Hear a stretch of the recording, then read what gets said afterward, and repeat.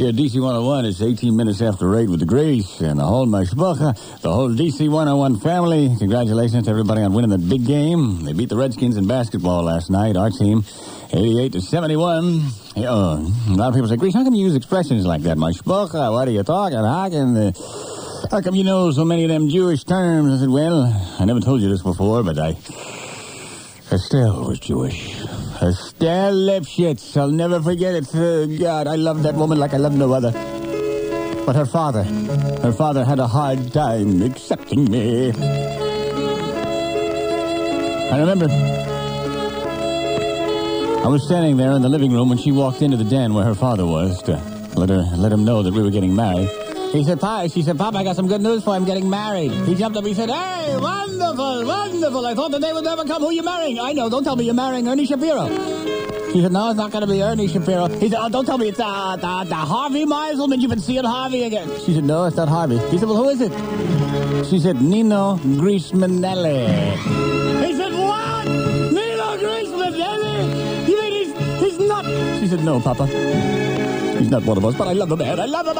It shouldn't matter. He said, what? It shouldn't matter. You tell him to God. When you die, you tell him it didn't matter. He said, let me meet this Nino Greasmanelli. She said, Greasmanelli. He said, let me meet him. So I walked in. I said, Mr. Lipshitz, it's good to meet you, sir, and I really will make your daughter very happy.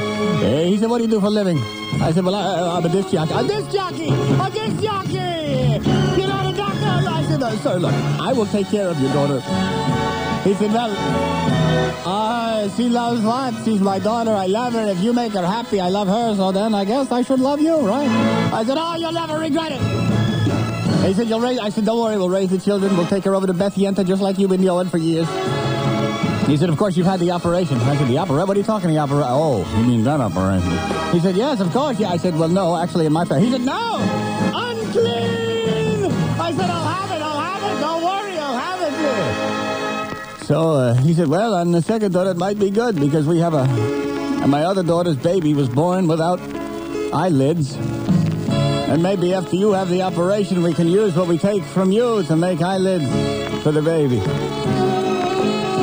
I said, whatever you want to do is fine. You can make a wallet for all I care. I just want to marry your daughter. He said, okay, it's done. We'll do it for you. We'll take from you. We'll give to the baby. We'll make eyelids. Everybody will live happily ever after. And so Estelle and I were wed. And the operation was performed.